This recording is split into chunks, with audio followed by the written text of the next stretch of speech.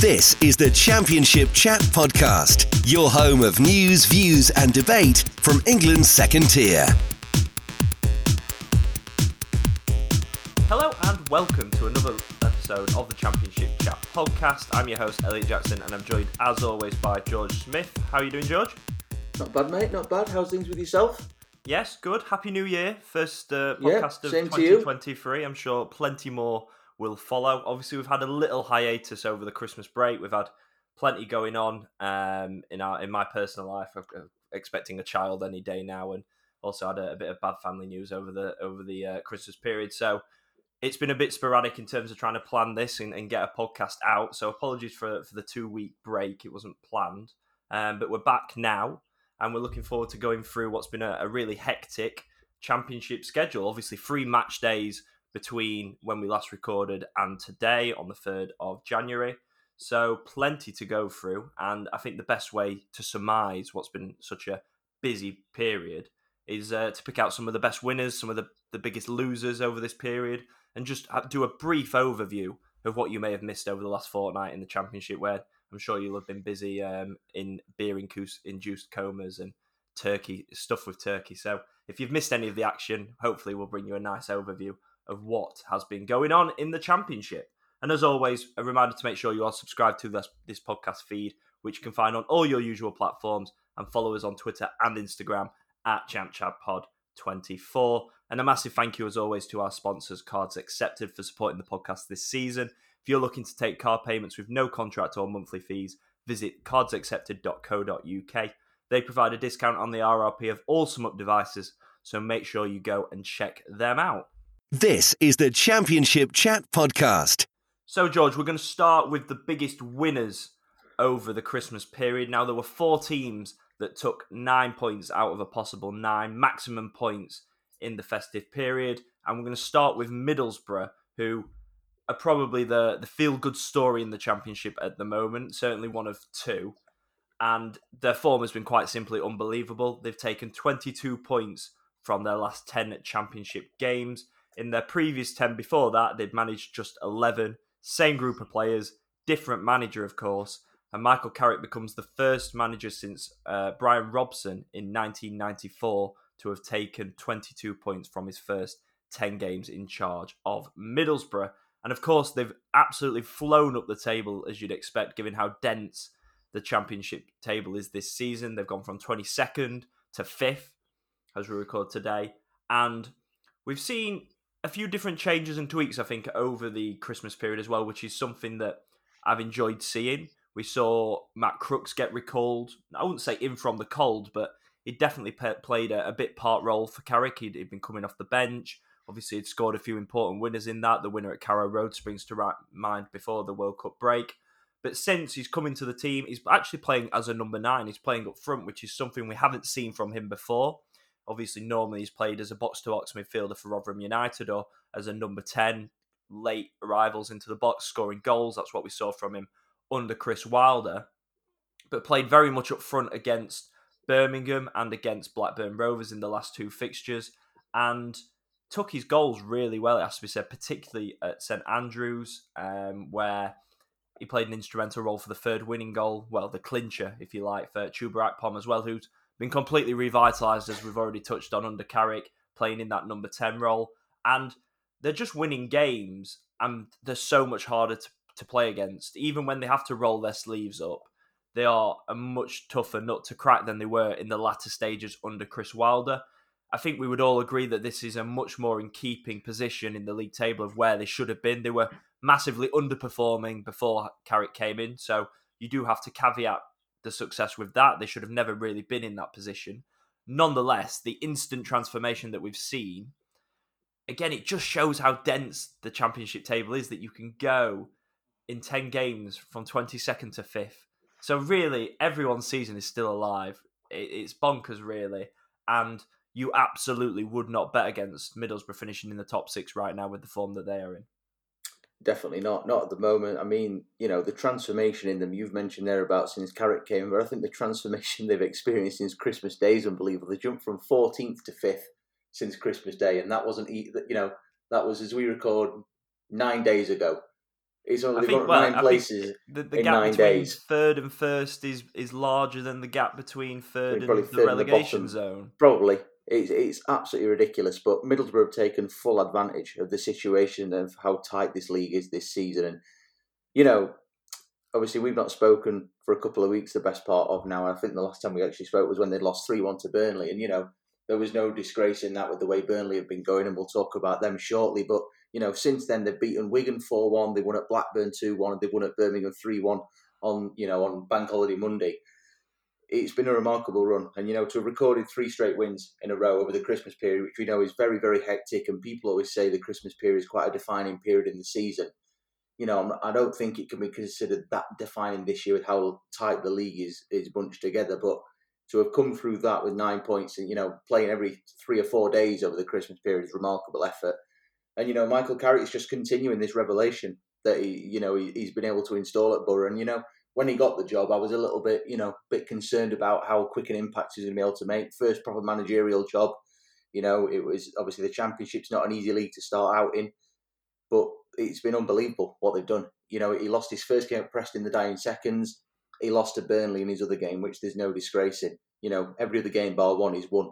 The only other one he didn't win was a 1-1 draw at Bristol City, where Borough absolutely battered Bristol City on the day, if you remember the amount of chances they had. So, Borough at the minute, absolutely flying. Chuba Akpom's in the form of his life. It's unbelievable. The numbers, 13 goals Can and you 1 assist. remember a player that's Remarkable. who was so out in the cold Well, under Chris I know. Wilder? They thought they were going to sell him. We even forgot he It's played for unbelievable. Middlesbrough, really.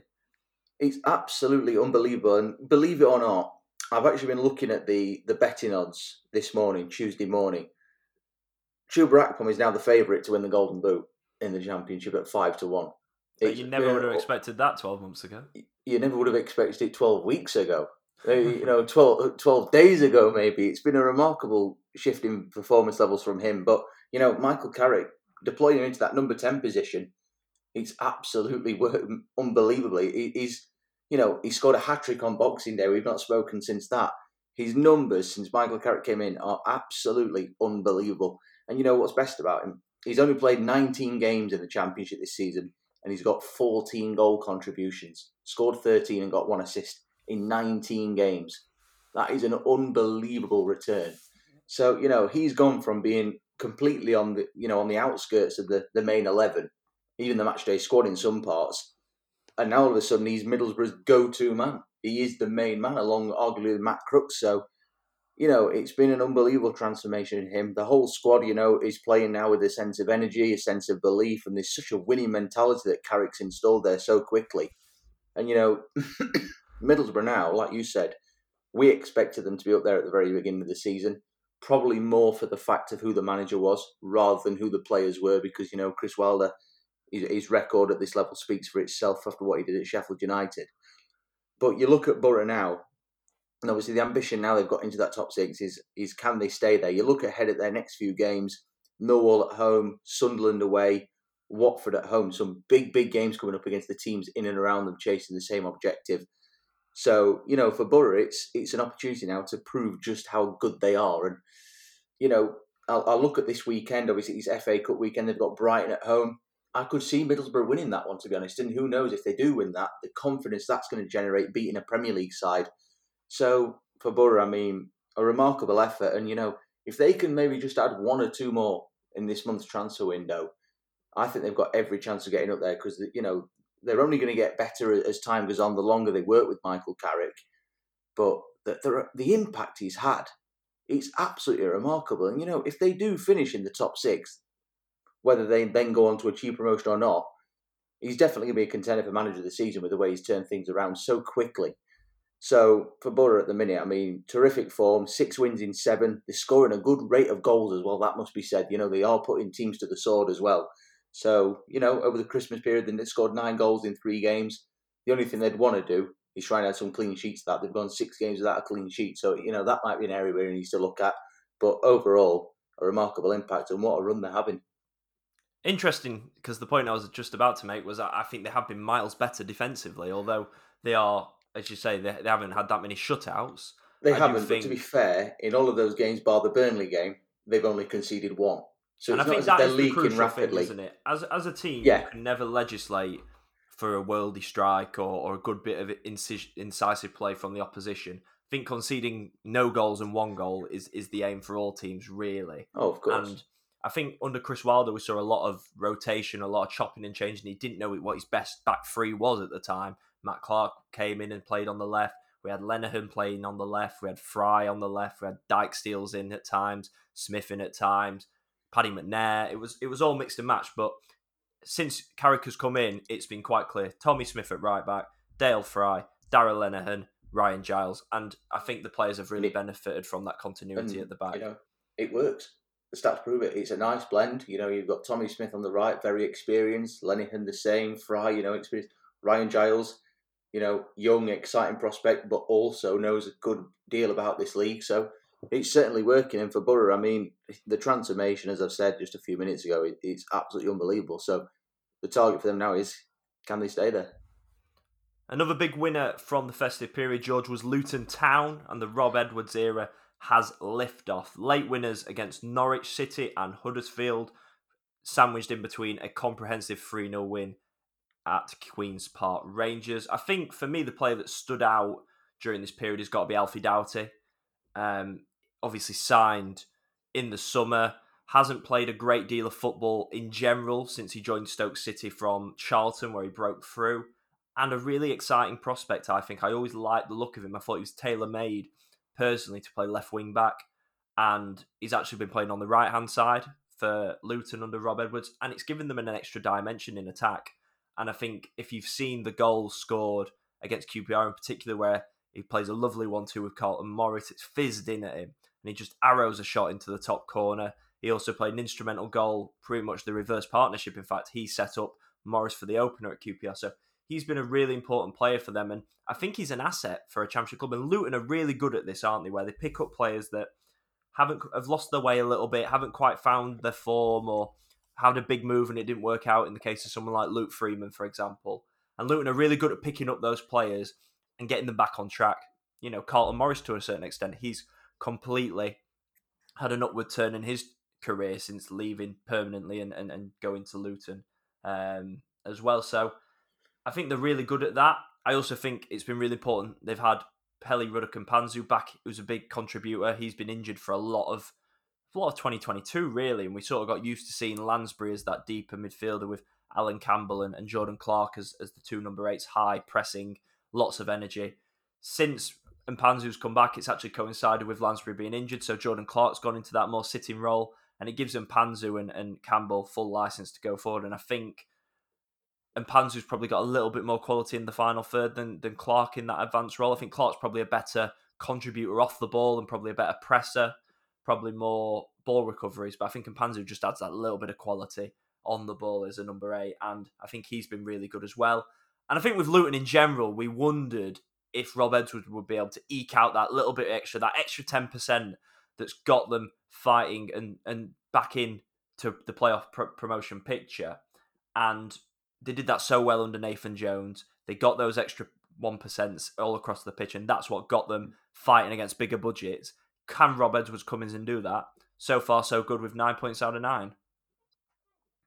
Yeah, totally. I mean, when you consider that, he's had 3 away games in his first 4 since he got the job. It's been a remarkable impact that he's had. And, I was speaking to somebody about this the other day, actually, and it just feels like Rob Edwards and Luton is just a perfect fit. He didn't, even though we praised the job, of Watford to recruit him in the summer, choosing, going for a young British manager and one that was up and coming, and, it seemed like a change in tack from them. It never deep down felt quite like the right fit, but this one at Luton does feel like the right fit. And, he's had a remarkable impact in the fact that he's won 3 of his first 4. 3 of those 4 away, have been away from home as well. And like Middlesbrough, to have won three in a row over the Christmas period is no mean feat. And I saw the bulk of the game at QPR last week when they won 3-0. And they were a class above QPR that evening. They played really, really well. Were on the front foot, dominated majority of the game. Stunning goal from Doherty at the end to wrap it up. Carlton Morris with a couple, and then he got the assist for Doherty. So, everybody's pulling together at Luton and they're really ticking along ever so nicely. And I just like the way that Rob Edwards has gone in there, not really changed an awful lot, but just, found a way to just get a few more wins on the board and things like that. So I think he'll be really, really pleased with the impact he's had. 3 wins in a row over the Christmas period, not to be sniffed at in the Championship. They're only outside of the playoffs now on goal difference. Things look very good for Luton. After getting in the top 6 last year, coming up short against Huddersfield at the semi-final stage, could they get in the top 6 again this time around? I think with the way the league is, I think they've got just as much a chance as anybody else.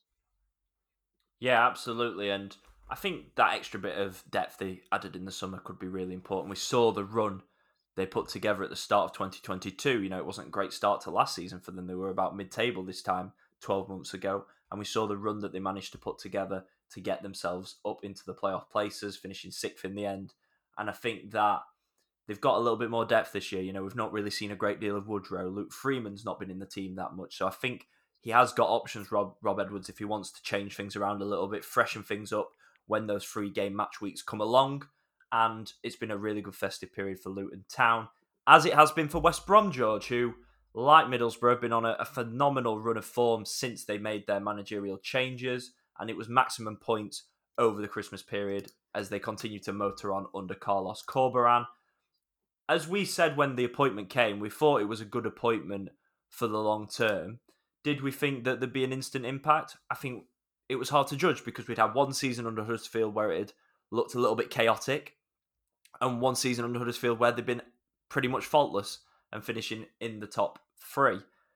And obviously they were only 1 game away from promotion last season. So we didn't know what version we'd see. And for me, it's quite instant. We've seen the improvement in the coaching and the fact that they look like Huddersfield from last year, pretty much. They're so well drilled, keeping clean sheets, and you would have to say this squad has got an extra dollop of individual quality compared to that Huddersfield squad. And if you keep teams out ultimately, which West Brom are doing so well at the minute, it's now 15 hours of football without conceding a goal. That's 900 minutes in open play.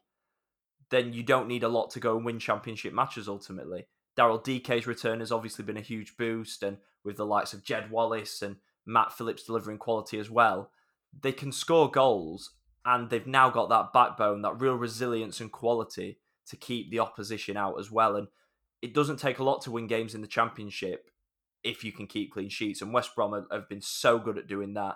They look so organised in defence, so much better structurally off the ball, and I think that has been the main difference with Carlos Corberán coming in.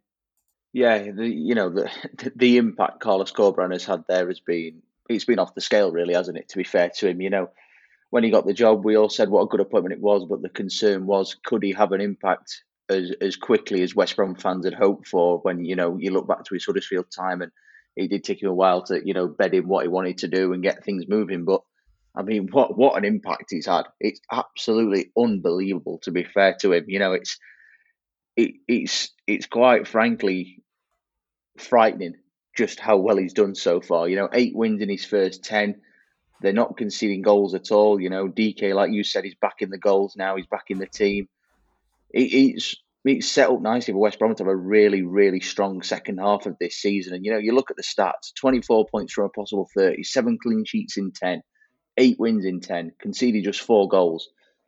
And 2 of them were against Sheffield United as well in Corberán's first game in charge, so he didn't exactly have the easiest of fixtures to start with. But the transformation has just been unbelievable. And, I said at the time under Steve Bruce, it was obvious that these players were capable of much, much better with the quality that they got throughout that team in all areas of the team, really, even though at the time they were lacking a potent number 9. But now DK's back, they are going to get the goals from somewhere on a regular basis, you would think. But, they're a point outside the playoffs now. And like Middlesbrough, you would not bet against them not finishing the season in the playoffs with the individual quality they've got. So I really think there's a chance for West Brom to get into the top 6 this season and, potentially have a stout promotion. I mean, you look at the latest betting odds for West Brom to go up. They've been cut all the way down now to 9-2, which shows just how quickly the mood has changed around the Hawthorns. So, they are the 4th favourites for promotion now. That is remarkable from where they were when Corberán took over. So, full credit to him. He's done a remarkable job. He's turned things around very, very quickly. The players are clearly buying into what he wants. The fans are obviously loving it with the results they're getting, with the performances they're producing. And, they just keep setting all these records. I think after the win over Preston in midweek last Thursday night, when they won that game 2-0, it was the first time since 2007 they'd won 4 home games in a row without conceding. They obviously stretched that now to 5 with the win over Reading on Bank Holiday Monday. Again, another clean sheet. So all the stats make really good viewing, and, they're playing some great football. DK's back. He's scored some goals now. And, you wouldn't bet against West Brom carrying on this hot streak. So for me, along with Borough, I think they've got every chance of finishing the top 6 this season, because you would like to think the longer Carlos Corberán works with them, they're only going to get better. And as well as that, let's see if they can get 1 or 2 bodies through the door this month. Who do you think's likely to finish higher, or who do you think's more likely to finish in the playoffs, West Brom or Middlesbrough? For me, West Brom. I think West Brom are a shoo-in now. I think they look so well drilled. They do look very good, but so do Borough. And, I wouldn't bet against both of them getting in there. But I think in terms of individual quality, you would have to go with West Brom in terms of the better individuals. But Michael Carrick has built a really solid team. And that I think is the key for Middlesbrough. They've got that real team bond and that team energy amongst them So now. who's going Not to finish say, higher? Who do you think is going to finish higher? If I had to pick one, I think at this moment in time, I would go with West Brom at the moment, even though Middlesbrough are ahead of them currently, albeit by a point. But, West Brom they've got a lot of experience in that team and a lot of top-end championship players that I think, in comparison to Middlesbrough, you would consider better individuals. And I don't mean that with any disrespect to Borough's players. But, West Brom, you look at the likes of Jed Wallace, John Swift, Matt Phillips, DK. They've got a lot of individuals there that have been around the Championship for quite a while and have been top-end performers in this league. So for West Brom, I think they've got a very, very good chance of getting into the top 6. And to be honest with you, I think it'll take a hell of a lot to stop them, because, like you said, if they can keep this run of clean sheets going, then they're only heading in one direction. And finally, George, the league leaders, Burnley, 9 points out of 9, no slip-ups. We've left them till last because they're least interesting to talk about. But I mean that in the most complimentary fashion possible, because they just keep winning. They are the best team in the league. No slip-ups, just pure quality. Different sides of their game in the 3 wins as well. 6 scored, so dominant against Birmingham. In a game which they took the lead inside 60 seconds, they only conceded 1 shot, which was off target for the rest of the game, which is absolutely bonkers. So to be able to have that level of control in a championship game is pretty unheard of. Then they go and scrap one out at Stoke, win 1-0. And then again, some good moments against Swansea, and they win 2-1. Ian Matson on the score sheet twice. Different scorers, as we've said all season, whether it's Zaruri, Teller, Benson, Rodriguez, Barnes. They've got the lot. And Company has done so well to integrate this style so quickly. The level of dominance they have on teams, particularly at home, is quite silly. And they're probably going to strengthen in January. If they added another striker in January, or another, I don't even know what else they might need, really. Maybe a bit of depth in central midfield with Ashley Westwood leaving, and Matt Loughton's going to leave as well, although they've already got Vitinho and Connor Roberts as right back options. So I think if they added a striker, I mean, Jerry Rodriguez is fantastic and he does a very selfless role for the team as well. But another forward, and they would be pretty unstoppable. I think Burnley have just been fantastic, haven't they? They've been unbelievable. They really have. And, you've got to be honest with this Burnley side. There's been a lot of talk in the last few weeks about they're only up there because they got parachute payments. I don't buy into that for a second. I really don't. Burnley, after so many years under Sean Dyche, required a big culture reset in the summer. Vincent Kompany came in, delivered that, tried to change the whole style of play, absolutely overhauled the playing squad. And as well as that, obviously had to fight against the backdrop of relegation from the Premier League, which will have left an impact on the club. It will have hurt them. It will have taken its toll. Just because you get a bit of money to compensate it doesn't mean that it doesn't hurt people in and around the club. So Vincent Kompany's come in and completely, he's ripped the blueprint of previous years to shreds, and he's started again, literally from scratch. And the run of form that they have put together this season is unbelievable. I mean, 2 defeats in 26 games this season.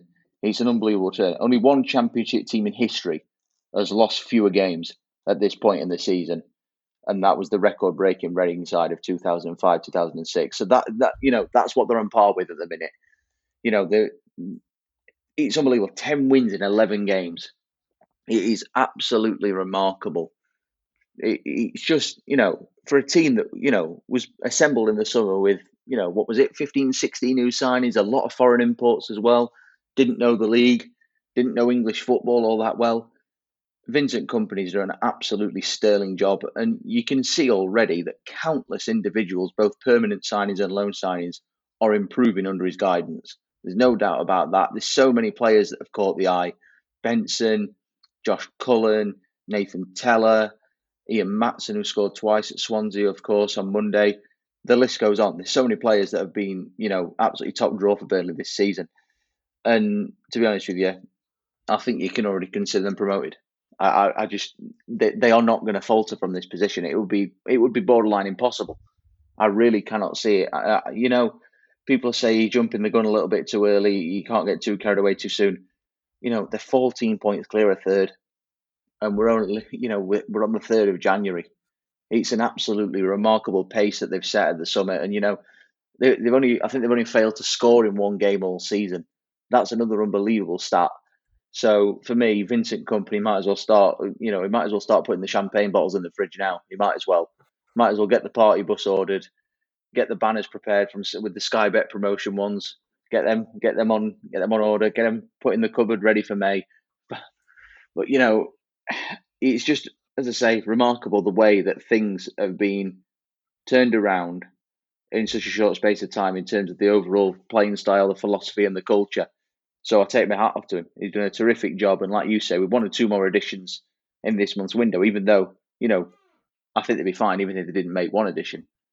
It's quite frightening what they could achieve, and you look at it, I think they could every chance break the 100-point barrier this season. I think they've got an excellent chance of doing that. So full credit to them, done a remarkable job as Vincent Company, and I think the thing already is, even though he won't want to think about it yet, is just what could he do with his team maybe in the Premier League, with obviously a very different style to what we've been used to over the last decade or so when they've been in the Premier League. So for Burnley, they're on a roll at the minute. They're absolutely flying. And to be honest with you, I think they might as well start tying the claret and blue ribbons around the Championship trophy already. Who was the last team to break the 100-point mark? Was it Leicester? Possibly. Was that 2013-14? Yes. I think it was. I think it was Leicester. No, it definitely was, because it was 2 seasons before they won Yeah, the league, before they... so. Yeah. So I think it was Leicester. Yeah, Leicester got 102 with Burnley, not too far behind them on 93 in second. Yeah, that was when Joey Barton was playing for them. Yeah. No, he arrived the couple of seasons after, 2015-16, when they won the league. Yeah, so yeah, they've kind of flirted a little bit, haven't they, between the Premier League and the Championship in that period. But Burnley have, their record in the Championship is something like the last 3 seasons they've been in this league. I think they've only lost something like 10 games. It's an unbelievable return for the cut and thrust nature of the Championship, how relentless and how cruel it can be. It's unbelievable. Their record at this level, it's ridiculous, to be honest. It's been a very positive half an hour. Now let's get on to some teams that have struggled, and we'll start with the managerial change in the Championship that's happened in the last fortnight, which is Norwich City. Dean Smith out. Of course, we did cover a lot of the reasons why we felt that this was coming on the podcast we did last, so no big surprise. Don't need to go into a massive obituary about why this has gone wrong, because we went into a lot of those things on the last podcast. But it was quite inevitable. I feel like there's a lot of similarities between Norwich this season and West Brom last season. West Brom actually started last season really well under Valérien Ismaël, and it was about this time the wheels started to really come off, and Ismaël got sacked, I think it was February, and I can see Norwich finishing just mid-table obscurity, because even when Norwich have been up in around the top 2 and the top 6, I've not been convinced, particularly defensively. And I think the hot finishing that was getting them out of jail has obviously subsided. It's an ageing squad. It just reminds me, I just see so many parallels to West Brom last season, if I'm being completely honest. And even more so because they obviously appointed Steve Bruce, which was never an appointment that we thought was going to work or made logical sense. And of course, the favourite for the Norwich job right now is David Wagner, who hasn't done anything positive since getting Huddersfield promoted, I think it's fair to say. His record since then, bearing in mind he got them promoted in 2017, so that was 6 years ago, is pretty awful.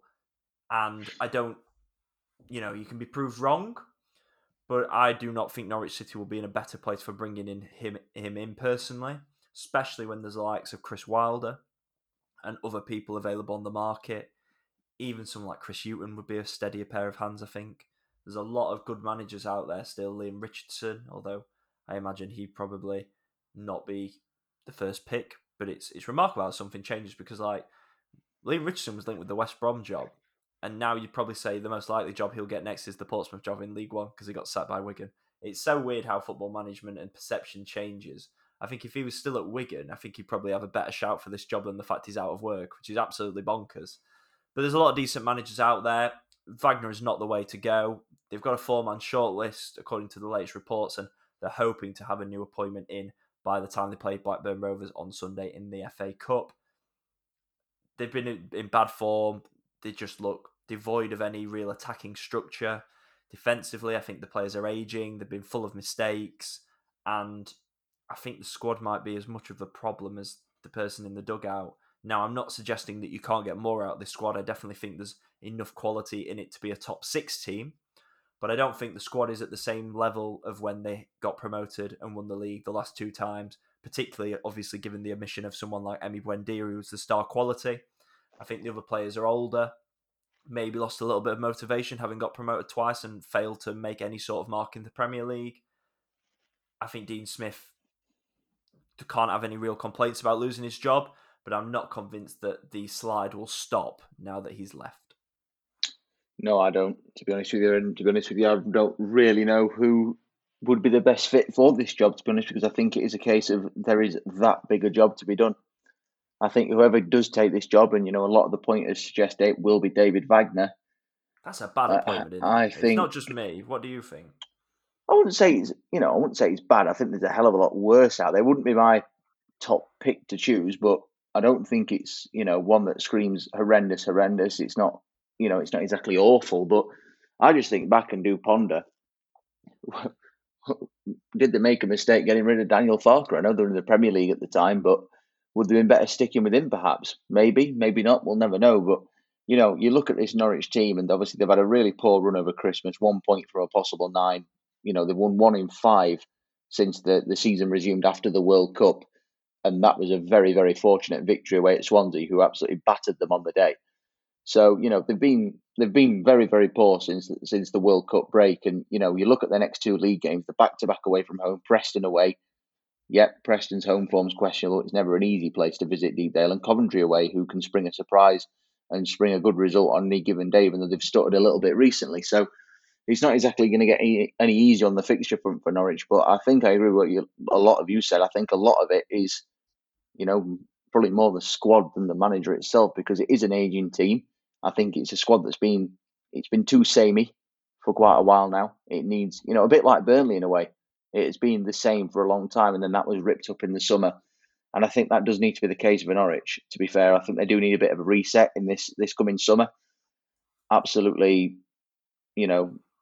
next to no chance I would have thought that they'll be, preparing a reset having got to the Premier League. But and yet they so easily could when we think about what they we've could spoken do. about with Middlesbrough, with West Brom. If they get this appointment right, they could easily finish in the playoffs. They could do. And get promoted.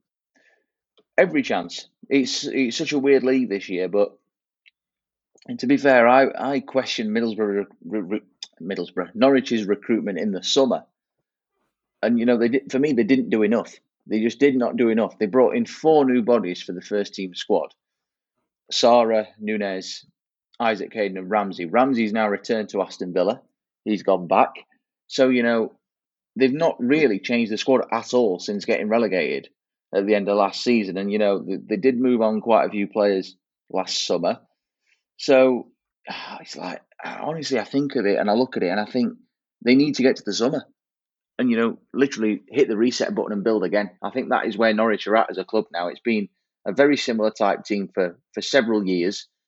But now I think they're in a position where they need to strip things back and rebuild and go again, because whoever gets this job, there's nothing to say that they can't come in and have an impact similar to what Carrick's done at Borough and what Corberan's done at West Brom.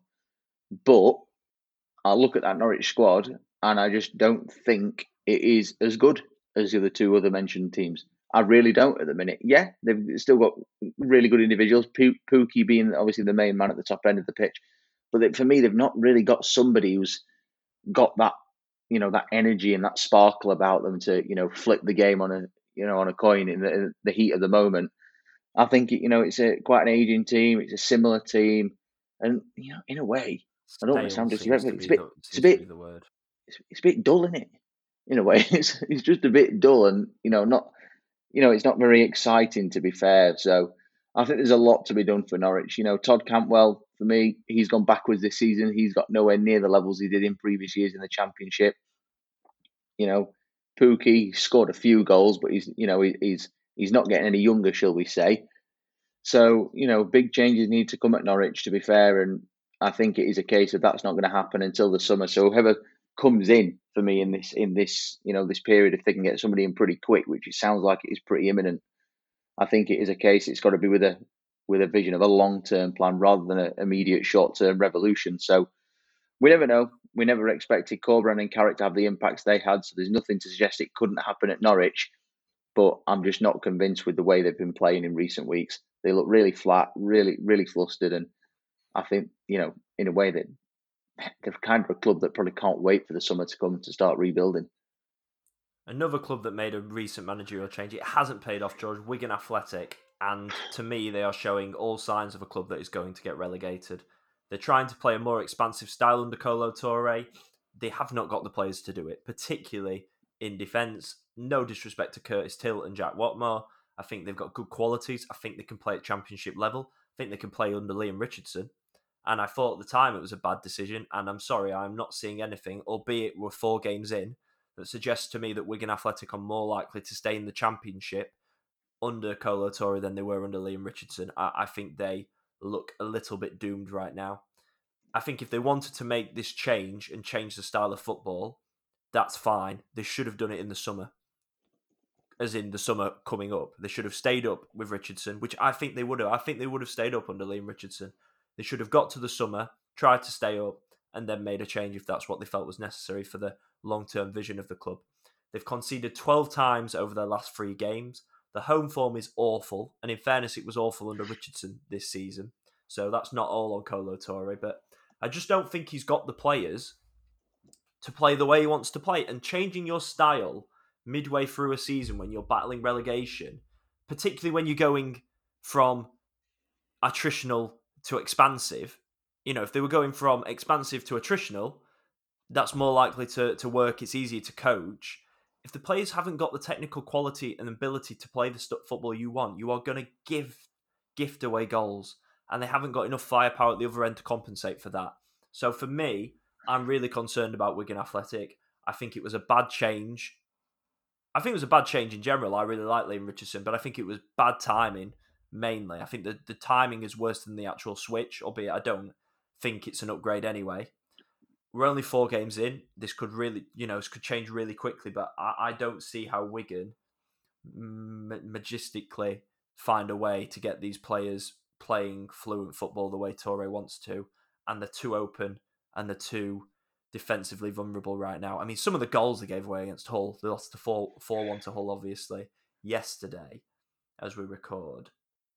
They were shocking. They were really bad goals to give away.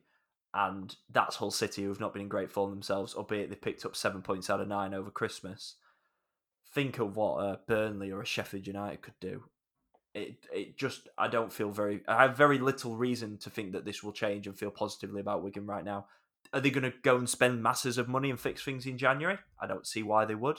They didn't spend anywhere near enough or back Liam Richardson enough in the summer. It's pretty much the same squad that got promoted, plus Nathan Broadhead in attack and a few other loanees and a few little tweaks here and there. They needed more in the summer. They need plenty in January if they're going to try and move to this new, more expansive style. And for me, I think Wigan are more likely to be playing League One football than Championship football next season right now. Yeah, I don't think anybody can possibly disagree with that sentiment, to be honest with you. I mean, when you've lost 3 games over Christmas, all by the same scoreline of 4-1, that is not good.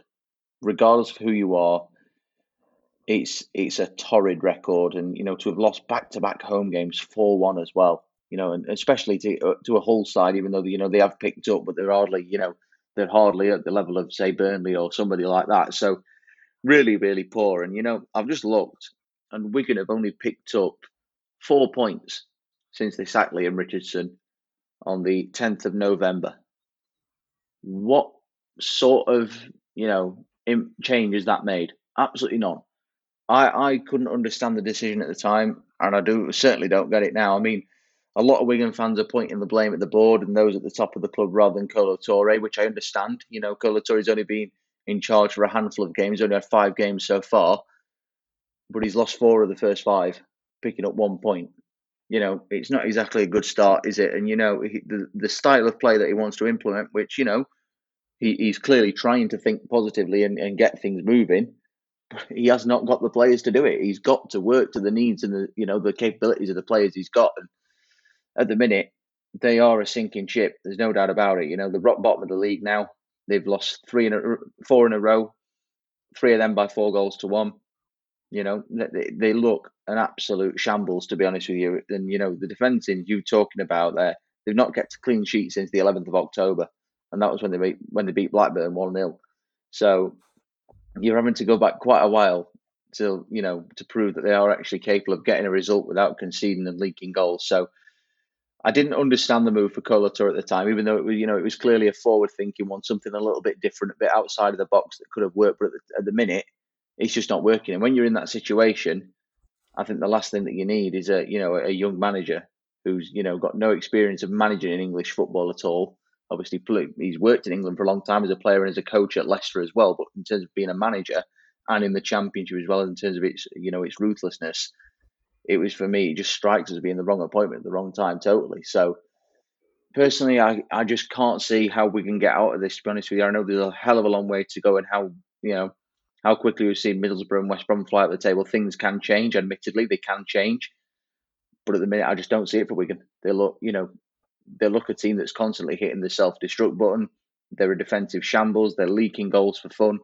They're barely scoring goals. So, at the minute, the stats only suggest one thing's going to happen, and that is relegation back to League One again. So, you can point the fingers at the owners. You can question them. The backing that Liam Richardson got in the summer, he deserved more for the job he did last season. You look back to last season, Wigan were one of the favourites to get relegated to League Two. They went and won the League One title. It was a remarkable effort, and they sacked him. 4 months later. It was absolutely ridiculous, the fact that they did that. I thought at the time, and looking at it now, I think it only proves my point even further. They're on a shocking run. 1 win in the last 6 games. Since Liam Richardson went. So it's not exactly worked out well, has it, to be fair? So I think the target for them moving forward, after the FA Cup, is a trip to Cardiff away from home. Big game, that one. Really big game. And, if they lose 4-1 again, I think it's going to be becoming quite comical more than anything else. I think the only hope for them is, we've seen with Huddersfield over Christmas, you can get back-to-back wins pretty quickly in the Championship with a bit of luck and a little bit of good feeling and confidence that comes back into players with that. I do think they have a squad playing the right way. I think they would have stayed up under Liam Richardson, so it's not beyond them. It's not beyond. They need to be more workmanlike, don't they? Rather than flamboyant and vibrant. But that's not what they want to do, and clearly that's the risk the owners were prepared to take by making the managerial change that they did. It isn't working. But it quite clearly is not working at this moment in time. Not at all. But things can change quite quickly. But right now, it seems like they are heading in one direction, and that is downwards. One of the probably more surprising strugglers over Christmas, George, has been Birmingham City. Bit of a head scratcher with them, but I think this one comes down to squad depth. Obviously, they were flying high in the top half of the table under John Eustace, and I think reality has kicked in a little bit of where the squad is. I think the starting 11 is quite clearly competitive in mid-table in the top half of the Championship, but when the games come thick and fast and when injuries start to set in, as they inevitably do in the Championship, we've seen Scott Hogan out with injury, we've seen them have to move things around a little bit. I think there's a big drop-off between that starting 11 and the players they've got in reserve to come in, and I think we've seen that, and that's been the reason why they've struggled so much, particularly in attack. I think they're also quite reliant on the loanees to lift the ceiling of the starting 11. Hannibal, Christian Bielik, and that's always a concern for me going into January, where they are the players that are sort of lifting the ceiling of this squad. And if they were to be recalled, obviously they've got Chong permanently now, which is a big boost. But if they were to lose one or both of those, that would be a big concern for me in terms of would they be able to replace them? Probably not, you would suggest. So, yeah, I think this one is not really taught us anything new about Birmingham because I think we all knew the squad was still a concern in terms of depth and quality and depth in reserve.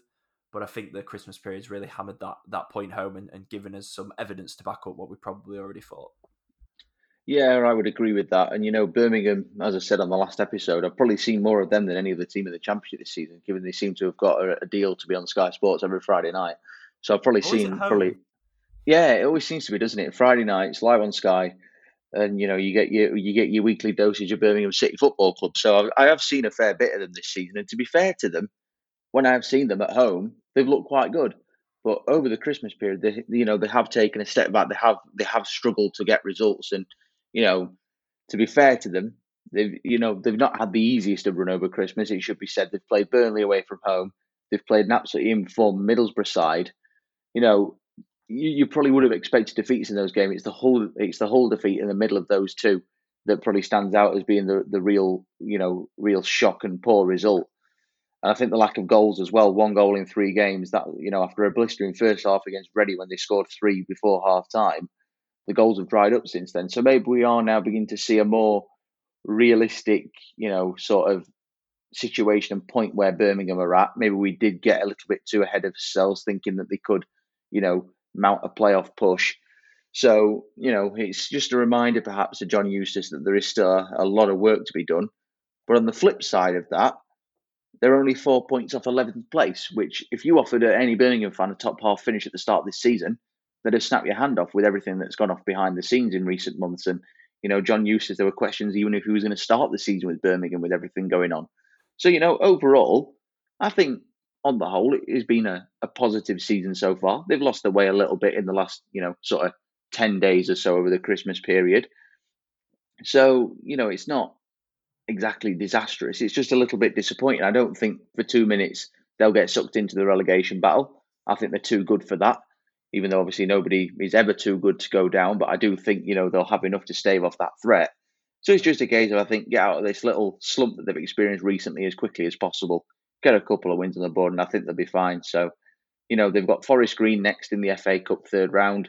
If they can win that, that's bound to inject a little bit of confidence back into the group ahead of the league resuming again in just over a week's time. So, yeah, I think there's reasons to be positive for Birmingham, even if the last couple of weeks have been a little bit disappointing. So, overall, they, they're probably doing for what you would have expected this season. I don't think they'll go down for a minute. If they can get in the top half, great achievement. Let's not forget, a couple of weeks ago they were 7th. So, just a few bad results in the way that a few positive results can lift you back up pretty quick. So, disappointing period, but I don't think there's any reason for the alarm bells to be ringing too much. But I do think the alarm bells are ringing at New York Stadium. Rotherham United in big trouble. 1 win in 11 matches under Matt Taylor. And in the time since of that run, they've conceded 26 times in 11 games. That is a huge concern. And they're just not competitive away from home whatsoever. They're not winning at the New York Stadium anymore, which was the fulcrum of their survival hopes 2 years ago. It was the bedrock of their good start to the season. And they are just not winning at home because they can't keep the ball out their own net. They're defending really, really poorly. I think there's been a lot of individual errors. I think for the first time we've probably been waiting for this moment for a long time. I think Richard Wood is starting to look his age. I think it's probably showing that at championship level you can't rely on. How old is Richard Wood now? 38? He's going on. I'm going to have a look how old he is. I can't remember exactly. He Richard is Wood 37. He's 37. You can't rely. Turns 38 in July. They've over-relied on him for a long time. And make it absolutely clear, he's absolutely exceeded expectations for many, many years. I think it's finally catching up with him, though. Right now, he's been left out a couple of squads as well. And they just look really poor. Injuries have really hit them as well in recent weeks. Ben Wiles looks like he might miss the rest of the season with an ankle injury. You look at the strength of the bench against Millwall. It's dire, really, really weak, isn't it? It's I would honestly say that they have possibly on par with Wigan, I think it is the poorest squad in the Championship in terms of the overall squad. I would think The, so. I mean, you look there's at the bench. This flashes was of the bench brilliance in against the Millwall. 11. They got, in terms of outfield players, Bowler, who's a left back, Jake Hull, who's a young centre back, McCart, a centre back out of favour, Norton Cuffey, a right wing back, Cohen Bramall, left wing back, and Hamish Douglas, who is a youngster. That were the options they got.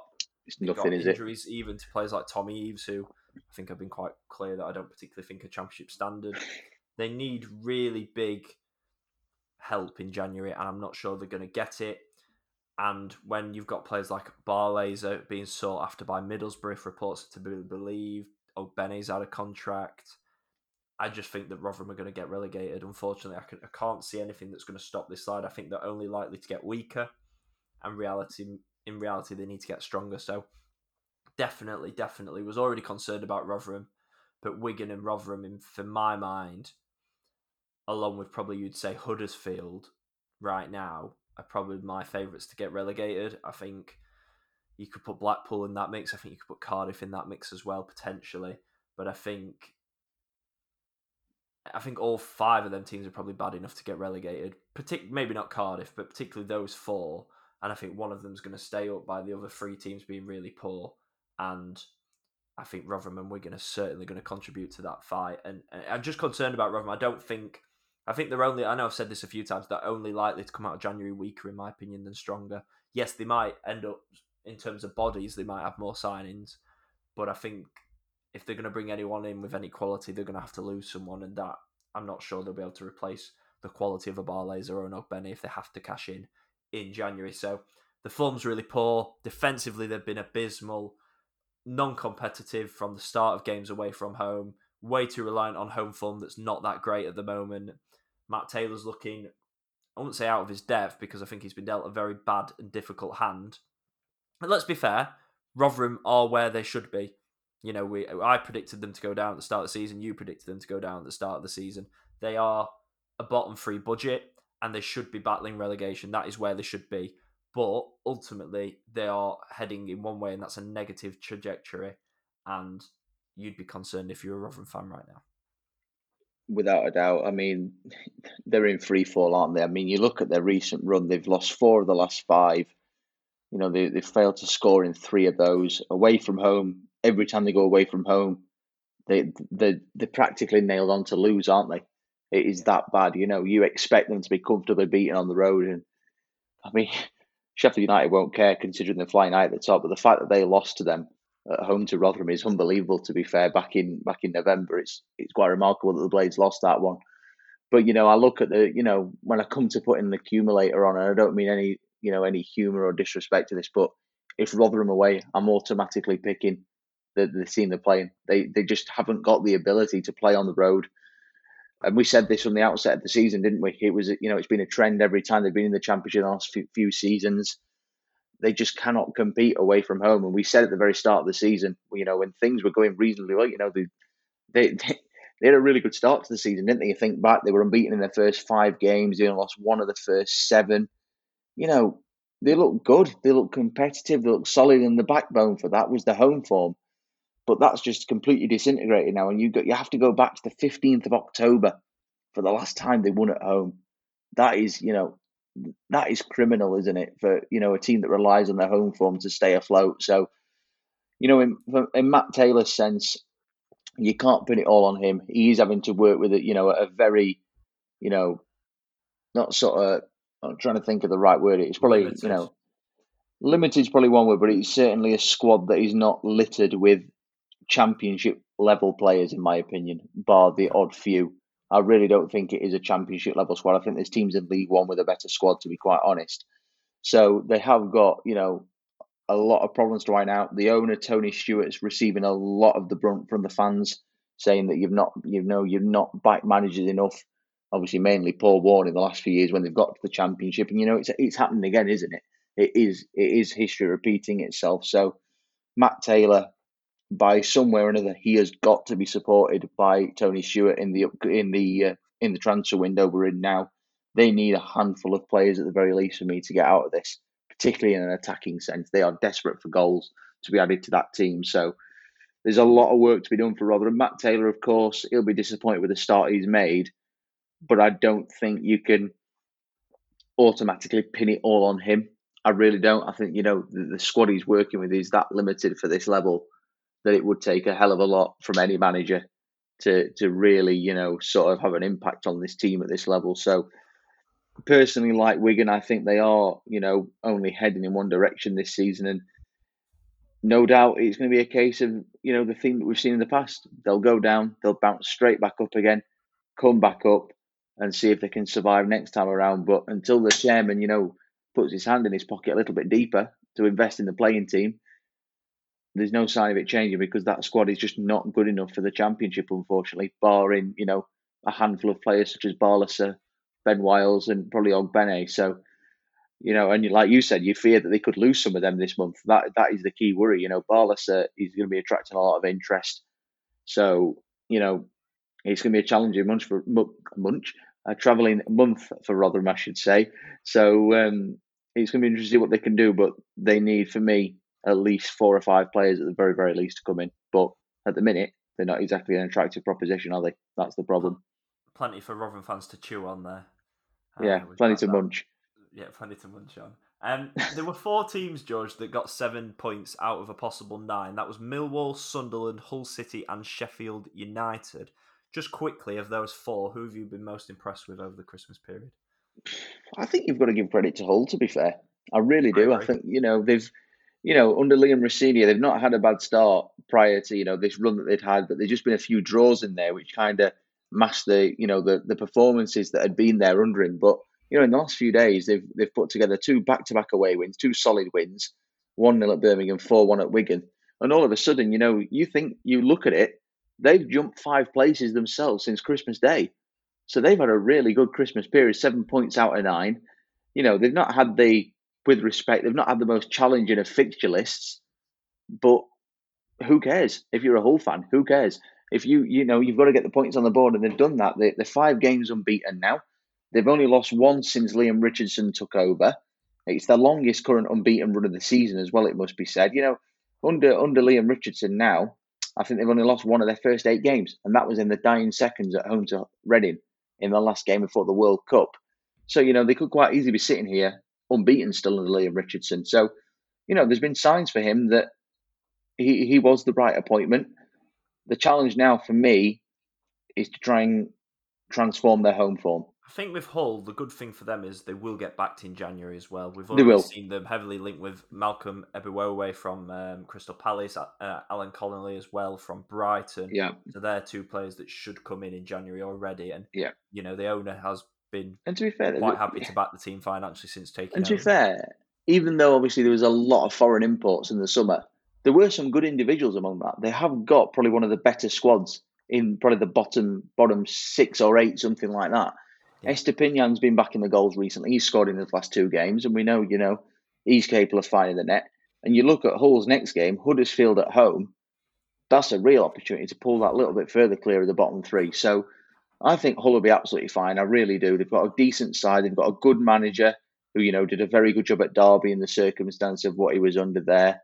So I think Liam Rossini will take Hull forward. It's not going to happen overnight, but I think as a progressive appointment, which it strikes as being, I think he will be a good fit for Hull. So the only concern for me for them is they've got to try and, turn the home ground. I can't even think of the name. So that many changes over the years. MKM Stadium? MKM Stadium, we're at. That's the one. I always wanted to call it the KCOM. That's what it's been always for me. It was actually the KC.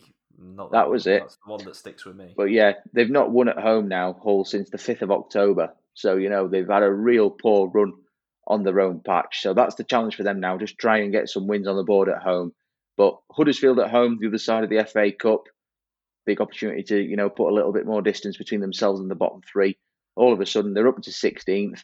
And, they're only 3 points behind Norwich. They're only 5 points behind West Brom. It's not exactly a mission impossible gap to plug if they want to, climb the table a little bit more steadily. So I think Hull will be fine. It's the likes of Huddersfield, Rotherham, Wigan, Blackpool that I really do fear for. I think it'll be 3 of those 4 that do drop.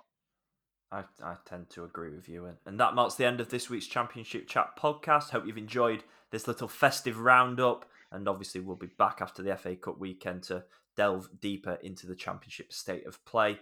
Thank you as always for listening. Please make sure you are subscribed to this podcast feed, wherever you get your podcasts from, and you'll get the latest episode as soon as they are live every single week. Follow us on Twitter and Instagram at ChampChatPod24 as well. Huge thank you again to our sponsors, Cards Accepted, for their support this season. Go and check them out for any of your business needs. Thank you for listening as always, and we'll catch you next week for another episode of the Championship Chat podcast. This is the Championship Chat podcast, your home of news, views and debate from England's second tier.